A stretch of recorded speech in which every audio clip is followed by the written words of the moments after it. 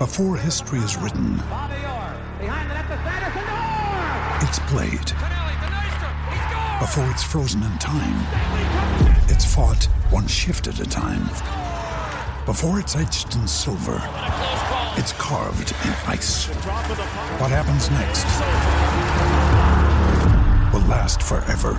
The Stanley Cup Final on ABC and ESPN Plus begins Saturday. Want to witness the world's biggest football game? Head to iCanWin.com.au, predict Australia's score with a crystal ball, and it could be you and a friend at the FIFA World Cup Qatar 2022 semi-finals, all thanks to McDonald's. Maccas, together and loving it. TNCs apply. Hello everyone, welcome to another edition of Stumps, your dedicated weekly cricket show. My name is Damien Watson, filling in for Jordan Canellis this week, and as always, I'm joined by former Victorian and Australian spinner Bryce McGain. How are you, Bryce? I'm going great. We just had a bit of Jordan come in there over the background, but we've put him back on hold, and we can carry on with today's show. Yes, indeed. Does it feel weird not having the Big Bash on, given that it was mentioned just then, in any capacity this week, and the fact that it's gone on for such a significant period of time? Well, it seems like it has gone on for a while. It is shorter than the year before, though. Look, it does go on for some time, and you know what? TV broadcasters want it to go for longer. So that's certainly the case, because it is such good content for the TV, and it is in prime time, and at this time of year, and particularly they want it to go on for longer in February. But I think for the cricket and the right fit, I really would like the Big Bash to wrap up on that Australia Day weekend. They could play semis and finals and have it all happening over the one weekend, even if teams and the players need to travel and backup days, or even have a semi-final day at the one venue and then maybe a travel day, and then on the Monday have the final. Yeah. I think that could work really well.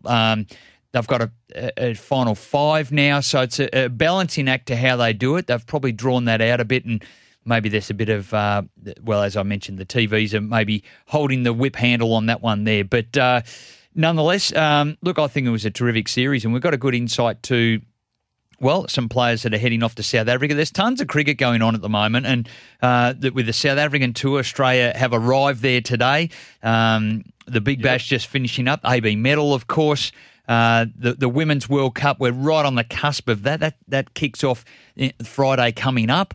And there's live Sheffield Shield all around in Adelaide, Brisbane, and in Sydney as well. So there's tons of cricket still going on.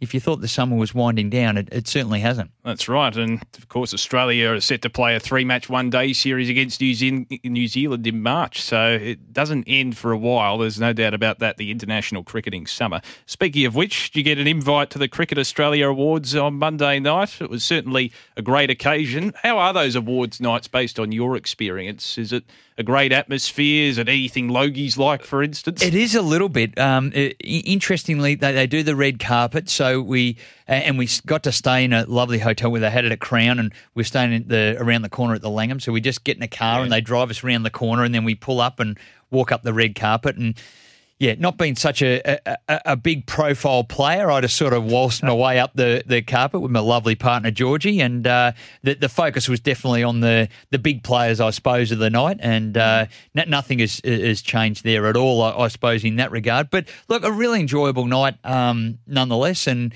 a good celebration. It's an honour to be asked to go along, and a bit humbling as well to be in the audience and up the front tables. I did go as before I made my Test debut, and went as a domestic player, and there was a Cricket Victoria table, and made the team of the year with the Sheffield Shield. So that was a couple of years before that, and that was more up the back behind the cameras. But all the generally, it's all the big names of Australian cricket that are in those front tables. But look, it's some. I'm just going to say controversial, but probably not when you look at the statistics of who ended up winning the Allan Border Medal. But there's some good acknowledgement of performances over the last 12 months. And Dave Warner, I guess we look at the Ashes series and how he really battled his way through there. But having said that, he other than that, he had a terrific year in coming back into the Australian team. He had a great World Cup. He was outstanding there. 300s in the World Cup. Like, that is a serious performance. And his Australian summer has been really second to none. Obviously showcased with a 300, a triple century. But his T20 form was fantastic as well at the beginning of the summer. So I remember going through the votes here with Stumps and Jordan Canellis and I going through at the beginning of the year. And it was just Dave Warner getting 3 votes just about every game that Australia played. So he did start the Australian summer really well. And I guess overall he was the deserving recipient of the Allan Border Medal. That's what a lot of people forget when they do criticise. And I can understand the criticism somewhat, but it encompasses all forms of the game. It's not just Test cricket. That's right. And look, there probably is a bit of a hangover from having the 12-month ban and what's happened previously.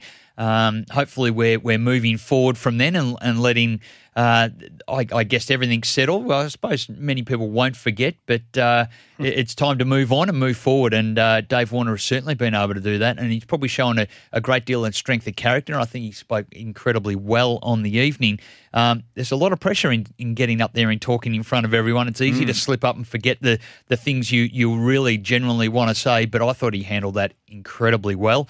And did exceptionally well. Now, we have a guest later on that also won an award on the evening. Yes, indeed. So first today we'll have Richard Earle from the Adelaide Advertiser to update us on the South Australia v WA Sheffield Shield match, one of 3 matches today, and that will obviously continue on through the weekend. But Molly Strano was the winner of the Women's Domestic Cricket Player of the Year award, and she provided a very humorous, and we'll replay it later on, very humorous speech as she accepted her award. Yeah, well, she's definitely Miss Personality, and she's a great player around the team, and obviously a mainstay in the WBBL. She's a leading wicket taker all time in that competition, and was once again the leading wicket taker this year. So she certainly knows how to take some wickets, and we might even push her and press her a bit on maybe higher honours as well. She's right in around the Australian. She has played for Australia. She's right in around that. She's not in the World Cup squad, but she's got to be super close there. She is a standby player for that, and maybe she's just missing out on an opportunity to represent Australia as the leading wicket taker domestically. You're a spinner, Bryce. She defines herself as someone who bowls straight breaks rather than traditional spin or various methods of spin. What would you class her as a bowler? She's still very effective in her style. Absolutely. She's what she does understand is that bowlers who hit a good length are a real challenge. And even if we think about some of the male bowlers over the journey, Dan Vettori didn't spin the ball a great deal either, but was highly effective, and particularly in short form games where they have to score. And his great skill was being able to change his pace and arrive the ball at different paces on a great length, and he could do that really well. And Molly does exactly the same. She tosses them up, she changes the pace, but she consistently puts the ball in a challenging position, and she very, very rarely bowls a loose ball. So it's always a challenge, and it's always exactly to plan. So it's always a challenge for the opposition, and, well, she keeps getting them out. So it's definitely working. Pretty modest in her saying that she doesn't spin the ball. She can put some revs on it, and more importantly, she gets a bit of overspin on the ball, so she does get the ball to drop and gets a bit of drift as well.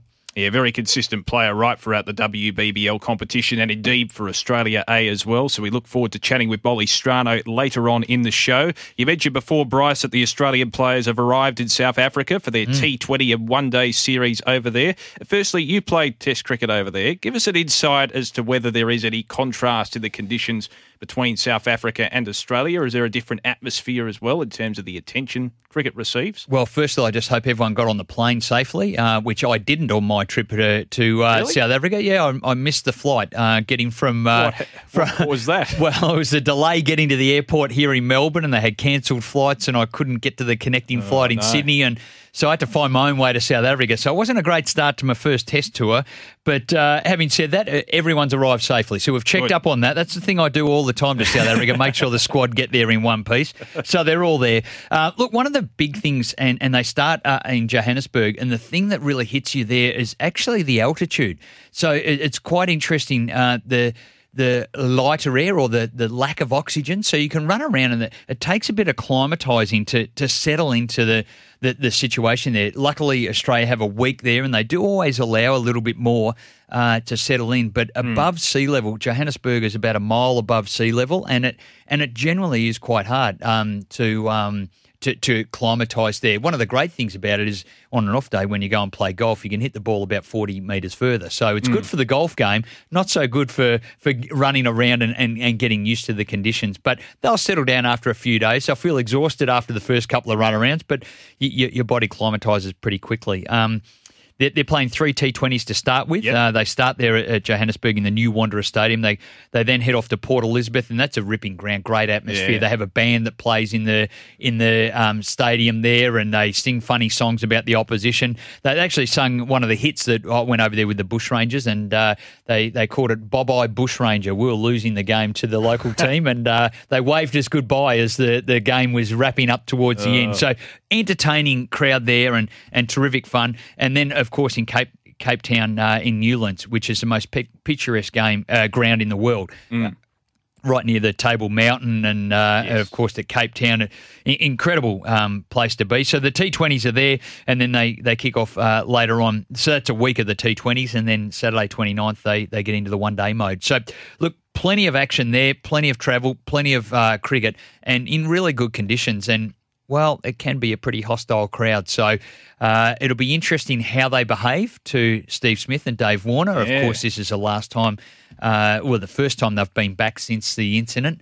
So I have no doubt that they will be very, very vocal, but careful poking the bear, because they both perform very well when the opposition are quite vocal, or the crowd particularly being vocal. So we'll see how that goes. And they've exemplified that over the last 12 months. How do you think the Australians will perform, given the T20 World Cup is on the horizon? They'll probably place greater emphasis and perhaps resources into that format rather than the one-dayers, on that basis that they are hosting a T20 World Cup. Yeah, I think I totally agree with that, and they'll be looking for some performances. And the great opportunity comes now that there are some spots available, particularly that middle order. We did notice in the one-dayers that we played against India that there was a lack of firepower there, really in form.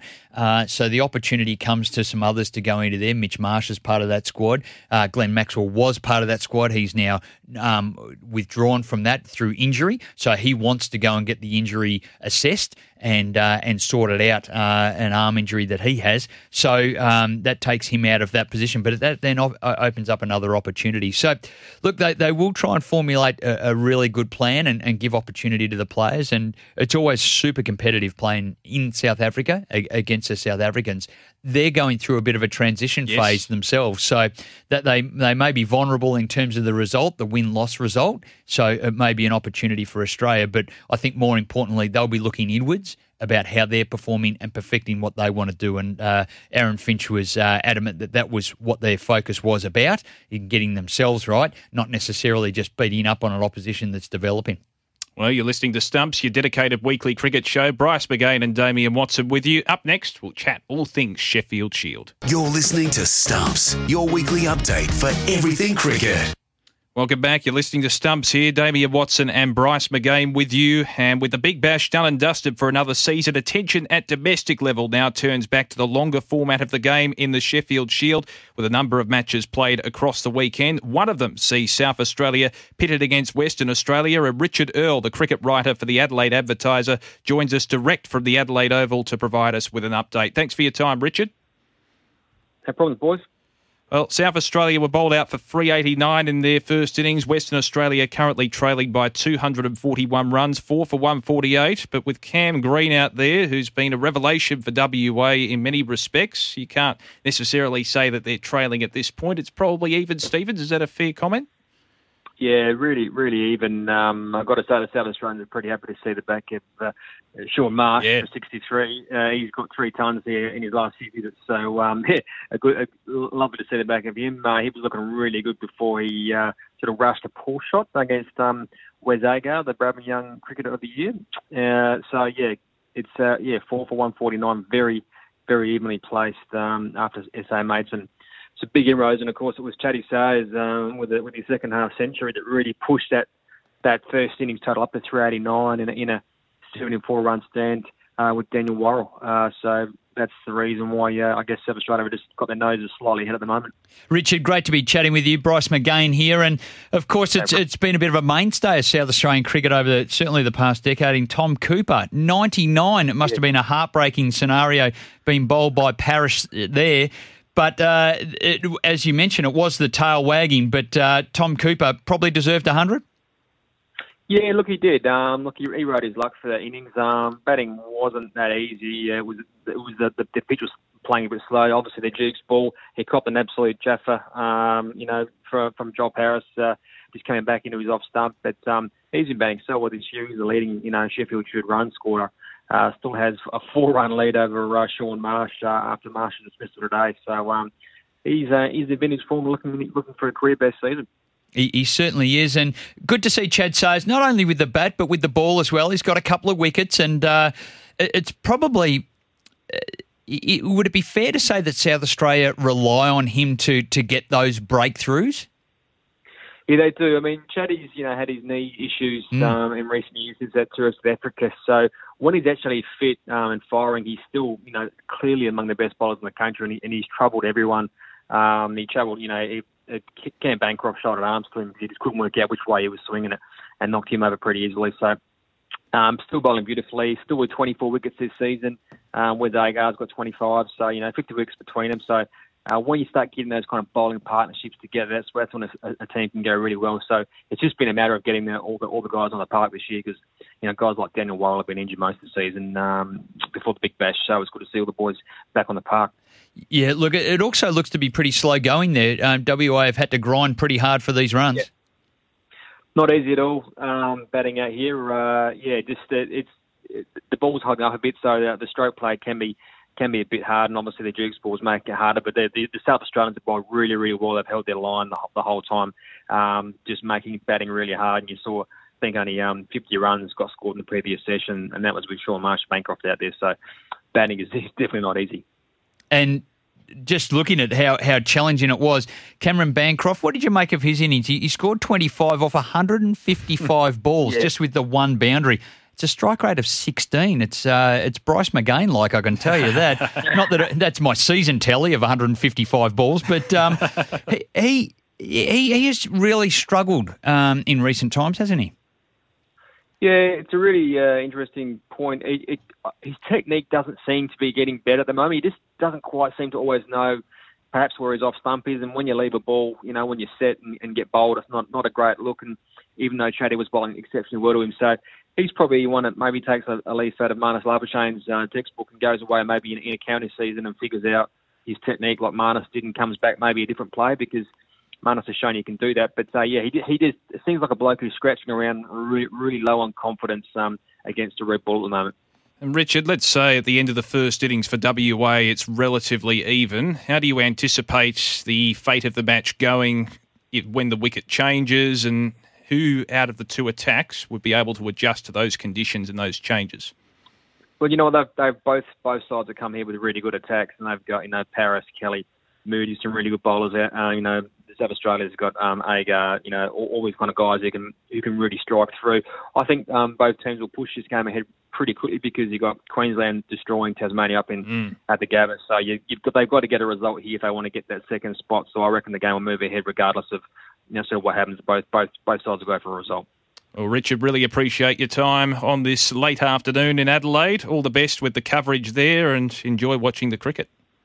Thanks, guys. Cheers. Good on you. Richard Earl, the chief cricket writer for the Adelaide Advertiser. I think it's still relatively even keel at this point, particularly with Cam Green at the crease. He has a lot to prove, and he has proven a lot this season. Yeah, he has indeed. And certainly from the very pointy end, the Australian selectors do like the look of him. There's no doubt about that. And so they would like every opportunity for him to be performing because he would be very close to their selection for Australia A and any other opportunities coming up. There are a couple of other Shield games going on. Victoria are playing at the SCG with a 17-year-old debutant, Will Parker, leg spinner from the Monash, Richmond, the former Richmond Cricket Club, for those that are playing at home. But He has taken his first Shield wicket. In actual fact, he's taken a couple of wickets now as we talk live. He's got 2 for 29 off 11 overs. Wow. So he's doing exceptionally well as a 17-year-old leggy. Quite remarkable. Do you remember your debut, Bryce, and your figures there for Victoria? I do. I was up at the SCG as well. I think that's where most of the Victorian spinners start off. They get their opportunity there at the SCG, and I do remember my first wicket there, and it was an LBW where I just landed it on someone's foot as it drifted in, and was really happy to be get my first wicket. And I probably looked a bit like I was 29 at the time, but I think I felt and looked at it, and many of my friends say you looked about 16. So I was a skinny little kid at 29. So, but credit to Will Parker at 17, doing exceptionally well. Victoria declared their first innings close, 7 for 431, debut century to Seb Gotch. Well, not debut century, his first century to Seb Gotch, and New South Wales currently 4 for 201. So, again, probably evenly poised, maybe a little advantageous to Victoria. That's a great effort from Seb Gotch too at number 6. As you said, his maiden test knock in terms of scoring a century at first class level. Yeah. So a fantastic effort there from Seb Gotch. Just give us an insight as to his capabilities. I know a lot of people would be familiar with his name amongst Big Bash circles with the Melbourne Stars, of course, and how significant would this be for his confidence batting-wise? Yeah, wicketkeeper batsman. And look, I guess it took him a lot of balls to score this. It took 241 balls to get that 100. And generally, he's been known, particularly through Premier Cricket, as a bit of a dasher. Like, he really attacks hard. But I think now he's really tightened his game up to give valuable runs. There's a lot of responsibility batting in the 6th spot, and it allows Victoria to play Will Sutherland, another developing all-rounder at 7, and then also allowing Will Parker to come into the side. So with Seb batting at 6, he took on that responsibility. Generally, he's batted a bit lower at 7, but he's taken that responsibility and done exceptionally well. So credit to him. Look, Victoria's season has been very underwhelming. Out of 6 Shield games, they haven't got a outright result yet, so they're 0-6. At the moment, which has probably then allowed them some flexibility to give the young leg spinner a bit of a go. That's right. It's an odd situation, isn't it, for Victoria, given they were the champions of the Sheffield Shield last season. It's quite a stark contrast in results. Speaking of contrasts for the wrong end of the stick, Tasmania. They've pulled in a bit of a shocker so far against Queensland. In their first innings, Tasmania bowled out for just 78. Queensland responded with 257. Tasmania 3 for 45, trailing by 134 runs at the Gabba. It's not looking good for the Tasmanians. Not at all, and there's plenty of moisture around up there. A game with the Australian women's, a game at the Allan Border Field was abandoned against the West Indies just today. And so, look, it's there's a lot of moisture around up there, and obviously the Tasmanian Tigers players have found the worst of that, and they've been bowled out for 78. And what Queensland do so well, they then just get on with it. Like they will, if you bowl anything wide, they will really go and attack it. They'll try and score as many runs as they possibly can and as quickly as they can to then get you back in there. And obviously, well, the Tigers in all sorts of bother at 3 for 45 in their second innings, still trailing by 134. And before we head to a break, Michael Nessa, 4 for 18 in the first innings. His bowling figures off 12 overs, including 6 maidens, underpinned by an economy rate of 1.50. His performance was probably the standout in terms of that attack. Absolutely, and currently 2 for 10 in the second innings as well. So he's bowling beautifully, and he's been around that Australian squad. He was as part of both test lineups against the Pakistanis and also against New Zealand. He was part of that bowling squad. He didn't get an opportunity, but he's been right there on the cusp of Australian selection, and he's proving why now, because he can get the ball to swing, he can bowl quick, and he's got a really fast bumper. Many of the players have certainly acknowledged that. So he's right up there and performing exceptionally well. Good to chat Sheffield Shield with you, Bryce. We'll take a break. On the other side here on Stumps, Molly Strano to join us. I want to see you mic'd up. I've heard a rumour that you won't get mic'd up because you don't trust what you'll say. I'm a little bit nervous to be mic'd up. I know Jamesy gives me a bit of grief about it, but growing up in the outer western suburbs, I'm just never sure what's going to come out of my mouth. That was brilliant. Molly Strano there, one of the great characters, providing the line of the night, I think, Bryce, at the Cricket Australia Awards earlier this week. That's up there with Dippers. I only came for the free feed at the Brownlow, I reckon. That's exactly right, yeah. She is Miss Personality around the Victorian and the Renegades teams. That's right. Well, welcome back to Stumps, incidentally, your dedicated weekly cricket show. Bryce McGain and Damian Watson with you. Molly Strano had a sensational 12 months on the field, underpinned by her contribution with the Melbourne Renegades in the WBBL as the competition's leading wicket taker. And in the wake of taking out the Women's Domestic Player of the Year award, I'm pleased to say that Molly joins us on the line. Thanks for your time. No worries. Thanks, guys. Thanks for having me. To use a Melbourne Western Suburbs phrase from where you're from, is the trophy you won on Monday night going straight to the pool room? It's funny that you say that, actually, because my dad has a little man cave down in Werribee, so the trophy's gone straight down the Princess Highway, and it's going to live there for the rest of its natural life. That's brilliant. Molly, fantastic, and great credit to you. You are the leading wicket taker in the WBBL, and also that's all time, but we're the leading wicket taker this year as well. What do you put that success down to? Obviously, you bowl at the difficult times too in the power play early on, often, and often closing out as well. What do you put your success down to? That's a really good question. It's my 5th year in the Big Bash, and I think you slowly just start to learn your game and learn your craft a little bit. As a spinner that doesn't turn it a huge amount, I've had to learn to be a little bit crafty with my pace, and I do a lot of review and revision into the opposition that I'm going to come up against, and trying to work out ways I can take them down in that regard. Well, it's certainly working for you. So how do you go about doing that? Do you just watch other games and then picture yourself bowling to that particular player, or do you work that through with the coaches and the support staff? Yeah, I do a lot of work with the coaches and sort of the other girls in the leadership group. You sort of come up against a lot of the girls a few times over your career, so you sort of know their strengths and weaknesses. And we're lucky enough to have access to this database as a player where we can watch other girls' games retrospectively and watch some of their footage. So we're pretty lucky in that regard to be able to watch their past performances. What do you enjoy playing more? Is it the one-dayers or the T20? Oh, I actually really like 50-over cricket. You can bowl a lengthy spell and settle into a spell, where in T20 cricket it's a bit heartbreaking when the batter's just trying to launch you for 6 every ball, so it can be heartbreaking at times. So, yeah, I like 50-over cricket, probably is my preference, I would say. We're speaking with Molly Strano here on Stumps. When I commentated some of your games in the WBBL this season, I noticed you have a very close relationship with Sophie Molineux, and you mentioned her in your speech on Monday night. Tell us about how that friendship evolved, and obviously, have you taken her under your wing, given she is 6 years your junior and is experiencing a roller coaster ride over the last 12 months in particular? How did that friendship sort of evolve? Yeah, Sophie and I I think there's only 3 inaugural players left from the first edition of the Big Bash, and when we were with the Renegades in 01. And she was in Year 12 at that time, and I was a bit more of a senior player at that point. So, yeah, I sort of did take her under my wing a little bit, and now we're really close mates, and I just love watching her play for Australia, and she's doing some really good things with both bat and ball, not only for Australia, but for Victoria and the Renegades as well. So I've loved watching her development from a really close point of view, playing alongside her in most of those teams. And yeah, as I said, I've loved seeing her evolution and her, bursting onto the world stage, and I can't wait to watch her in the World Cup upcoming as well. Molly, as a leading player in the Women's Big Bash, you must be challenging yourself and setting some further goals. What lies ahead for you?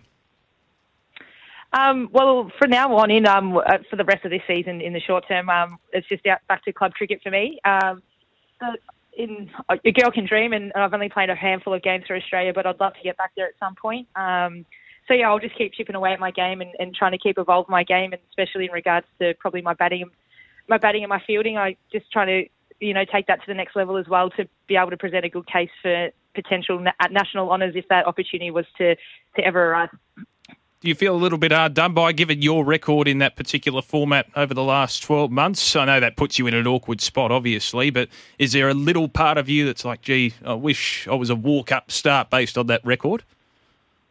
Oh, no, not at all. Like, I look at that squad of 15 and there's some phenomenal athletes in that team and some incredible spinners as well. They've already got 5 spinners at their disposal in that squad. So I definitely didn't feel hard done by, and I just can't wait to watch it, to be honest. It's going to be such a spectacle, and I can't wait to get down to the games at the Junction and hopefully the World Cup final, which will, fingers crossed, feature the Australian women's team. Well, let's hope so. It's going to be an exciting time. And as you mentioned, the playing at the Junction Oval, where the spectators are so close, do you enjoy playing there? Is that your favourite venue to be playing cricket at? Oh, yeah, I love the Junction, especially now. We have a nice connection with that ground, considering we're based there for Victoria and we train there all winter and we have our own little locker, and it's just a really comfortable place as a player, spending so much time at that ground, not only on the field but in the inner sanctum as well, in the change rooms, in the gym and all that sort of stuff. So, yeah, I really love playing at the Junction. Now, Molly, I did do a little bit of stalking just to check on Twitter, and I have noticed you've changed your profile picture to that glamorous one from the AB medal, so well done in doing that. But it does say there you're convinced that I was born in the wrong era. Now, what era do you think you should have been born in? I think I would have thoroughly enjoyed myself playing cricket in the 80s, early 90s. I'm very blessed to play cricket nowadays, where it's quite professional and we're looked after very well, and we have the luxury of playing WBBL and whatnot. But of course, gee, I love a beer after the game, and I think that's sort of, I think those days are almost over. So, which is a bit unfortunate for me. But there's obviously other pros to playing in the current era. But yeah, I think I would have thoroughly enjoyed myself off the field probably a decade or two ago. One thing I heard around the traps too, Molly, and just on that point on your Twitter profile as well. In the middle of a double header in the WBBL, didn't you go out dancing one night at a party and then subsequently the following day took 3 wickets and was named player of the match? That must be a good preparation for you. Yeah, we had a Saturday-Sunday match and I had a wedding on the Saturday night. So that proved to be a bit challenging to be able to keep a lid on it and make sure I didn't get home too late. But I didn't avoid the dance floor, that's for sure. So had a little dance, got home before midnight, rolled out to the Junction the next day, and we had a win against the Hurricanes. So I thought that was ideal preparation. Perfect preparation for you, Molly. And I guess that's one of the things that you've always got a smile on your face. And regardless in the WBBL, and sometimes, as spinners, we do get hit over the boundaries, but you always seem to have a smile on your face and a real energiser around the group. Is that something you really pride yourself on, and making others have a great day whenever you're in the team? Well, yeah, I just really love my cricket, and I think something that really resonated with me and something early on in my career, I used to get really down on myself if I had a bit of a tough day at the office, and someone said to me that playing first-class cricket and at this time of our careers, it should be the best time of your life. So I just try to make every post a winner. Like some days, team performances and individual performances aren't going to go your way, but geez, it's good fun, and I love playing for the Renegades and I love playing for Victoria, so I just try to enjoy it as much as I can. We're speaking with Molly Strano here on Stumps. Just a few more before we let you go, and we appreciate your time, Molly. The Australian squad coming into the World T20 Cup on home soil. I know you have a good relationship with many of the players. How is the feeling from what you know amongst the group, given the pressure that's obviously on? Are they handling the warm-up well? I know they had an abandoned match against the West Indies, but in terms of the lead-up and the pressure involved, how's the lead-up going in that sense? They had a really tough try series where it was evenly balanced, and they, at different times, England and India both tested the Australian team, which I think within the inner sanctum they'll be happy that they had some hard-fought wins and maybe even a few losses in that series just to work out what the right formula is going into the World Cup. But I think they'll be ready to go come Friday in their first match against India, and I think they'll be a really dominant force and really hard to beat during that World Cup. Do you dare to dream about how big that final may very well be with Australia in it? You mentioned at the top of the interview on the 8th of March at the MCG. It could be something incredible. Yeah, as a cricket lover and as like a passionate female sports fan and advocate, I just can't wait for the final, and I'll be there definitely to cheer on the girls and watch Katy Perry at halftime as well. So it'll be a really exciting day, and it gives me goosebumps even talking about it. So hopefully we can get 90,000 plus at the G, and I'm sure the Victorians and the Melbourne people in general will really get around it and rally around the girls when it comes. Oh, there's no doubt about that. How did you enjoy the AB medal? Obviously, winning the award was a highlight, and we've probably covered that. But how did you enjoy attending and getting all frocked up for the evening? Winning the award was was really stressful and added another layer to my AB night, which I'm not used to. Yeah, and especially being the 8th award presented, I had to sit on my hands a little bit, and I just kept getting more and more nervous. So it was quite a nerve-wracking night, to be honest. But I love getting dressed up and those sort of nights. I took my brother along with me this year, and he thoroughly enjoyed himself too. And between him and I think we were both best on the dance floor at the after party. So it was a good night for the Stranos all round. You mentioned your family there, Molly. How much of an impact have they had on your career? Because I believe cricket wasn't necessarily a big part of your family growing up. You played a number of sports throughout your childhood. How much of a support have they been? Oh, they've been incredible. Not only my parents, but my nan as well. She's had a massive impact on my career, driving me around, taking me to trainings. And as I said, especially going up out in the outer western suburbs, out in the burbs. My parents and my nan have done a lot of kilometres to drive me to trainings, games, and they've just been such a wonderful support. So I definitely wouldn't be in the position that I am today if it wasn't for them. Well, Molly, we really appreciate your time. Thanks so much, and congratulations on your award as well, winning the Women's Domestic Player of the Year. All the best for the future and the coming weeks, and thanks again for your time. Thanks, guys. Thanks for having me. Go well, Molly. Molly Strano, one of the stars, the great characters of women's cricket in this country. Always a pleasure, isn't it, Bryce? Always puts a smile on your face. Yeah, she's a terrific player and a great personality in the game, and she's much loved by her teammates, and even the opposition love having a laugh and a joke. She's just an infectious personality. So congratulations to her on the award and also what lies ahead and probably more accolades. She plays with a very strong Premier Cricket team as well. Yes, at Maribyrnong Park. They're very, very hard to beat. So there may very well be some more accolades towards the end of the season. Just before we head to a break, Bryce, did you ever dance as part of your warm-up routine the night before a game? I could imagine you doing that. No, I couldn't imagine myself doing that, no. And I'm not saying my preparation was always meticulous either, but you've, as a young player, you've got to test your boundaries, I suppose. But no, definitely never on the dance floor. My shuffle is certainly not a highlight. And having seen Molly on the dance floor, well, she is a great exponent and a good entertainer as well, but definitely not me. We'll take a break. More to come on the other side. This is Stumps, your weekly dedicated cricket show with Bryce McGain and Damian Watson.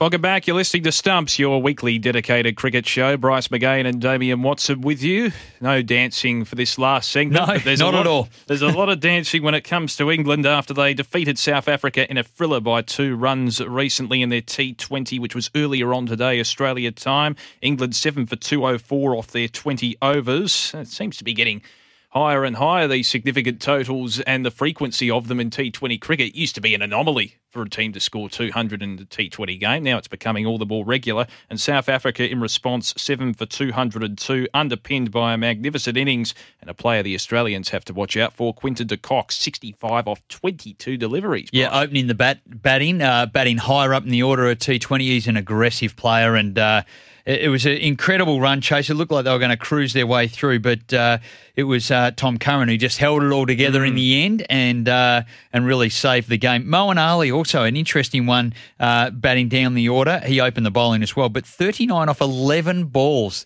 to really push that total over 200. So quite amazing. Usual suspects, of course, in the English lineup there. Jason Roy got 40, Johnny Bairstow 35 off 17, and Owen Morgan got a few. Ben Stokes 47 off 30, and he's a headache to South Africa, Australia, everyone. I think he's a terrific cricketer. But England just getting across the line there, so that evens up the series, and they have one more to play. Yes, and just in relation to other shorter formats of the game, I forgot to ask you about the Bushfire Bash, the Bushfire Relief Game last week. You've been involved in a lot of charitable games, the National Jockeys Trust, which is a fantastic success. Yep. What did you make of the legends making a comeback? Brian Lara, for me, was the highlight, 30 off 11. Gee, it was fantastic. Didn't he strike the ball beautifully? You could tell just right away that free flow of the bat and the timing that he has. He was exceptional. Great entertainment as well. just seeing the past greats out there, and it really was the who's who. Sachin Tendulkar got to face a part over from Elise Perry, and then also Annabelle Sutherland bowled a couple of deliveries as well to close out the over. So it just amazing to do that, which is quite incredible because Sachin Tendulkar's eyesight is absolutely dreadful. Really? So yeah, he's really battles with his eyes. So that was one of the issues, and he also has a shoulder injury as well. So under a doctor's advice, they were suggesting that maybe he shouldn't be doing it, but he didn't want to let anyone down and really wanted to boost things up there. So you're right, Brian Lara was an absolute standout on the day, and well done to everyone. They raised millions. 7.7 or that's right, 7,700,000. Absolutely fantastic. What a great initiative. And that's even minus Shane Warne with the late adjustment of moving the game from Sydney down to the Junction Oval. But it was a pleasure to be there and watch it all. And well done to everyone involved. You know, people coming from around the globe to be involved. Courtney Walsh was fantastic, opening the bowling. It was good to see.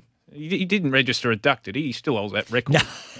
A lot of ducks. The world record ducks in Test cricket you're talking about. No, he didn't get a bat, but he did bowl beautifully and got out Justin Langer, just clipped the top of off stump. So he's hasn't lost any touch there. Maybe just a few Ks slower, but hasn't lost any touch of hitting good lengths.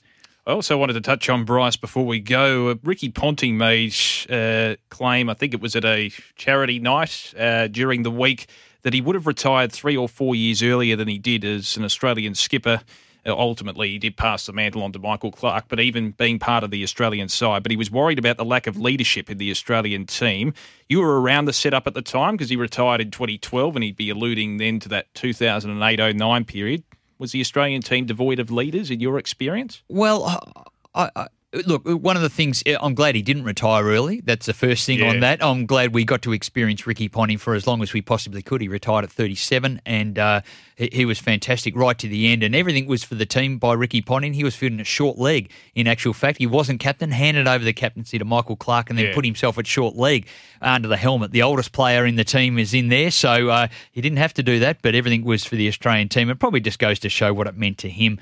And I suppose there probably was a little bit of a void with the leadership, and he probably saw some instances, you know, of Michael Clarke and Simon Kadich and different things like that happened, and they're well publicised going back some time. But I'm so glad that he did hang around. He was a good leader and a terrific player for Australia. Indeed. And before we go, Bryce, Australia v India opening the T20 World Series for the Australian women's side. Do you think they can prevail over the Indians in that opening game on Friday? I think they can. There's going to be some challenges. They did beat India in the final of the Tri-Series on Wednesday at the Junction Oval, so I think that holds them in good stead, and I think they're well tuned up to perform well this World Cup. Hopefully they get through to that final on the 8th of March, but we'll follow it all the way through. And another day is here, and you're ready for it. What to wear? Check. Breakfast, lunch, and dinner? Check.